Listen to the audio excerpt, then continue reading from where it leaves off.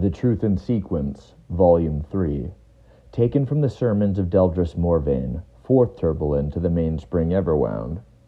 By the word, I wind the gears. The third truth of the Mainspring Everwound is the truth of the Deldrise.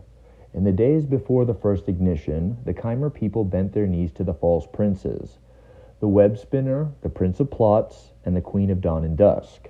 I do not use their names, as name cleaves one from another. You know them well, child of the tribunal, for every time you bear false witness or make foolish boasts, you do so in their name. Their words corrode and weaken the heart. Their threats loosen the fasteners and break the seals.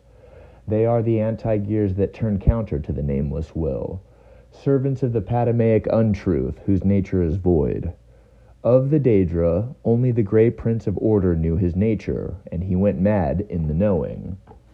The Deldrise fear wisdom and order, you see, and thus do they fear the clockwork god above all others. Where others see dark crowns numbered 10 and 6, so the seal sees shadows and nothing more.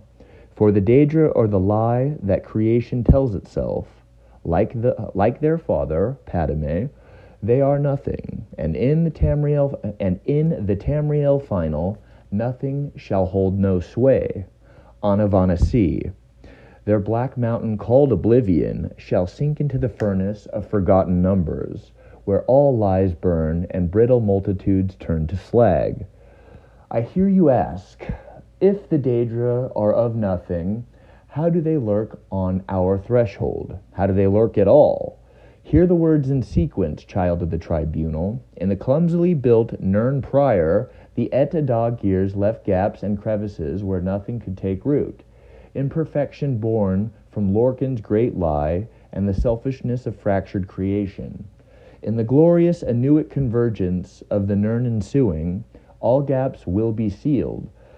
All crevices will be welded. The creaking and the rattling of the machine shall retreat to a whisper, and the reckless chaos born from the et-a-dog gears, folly, shall shrivel and starve.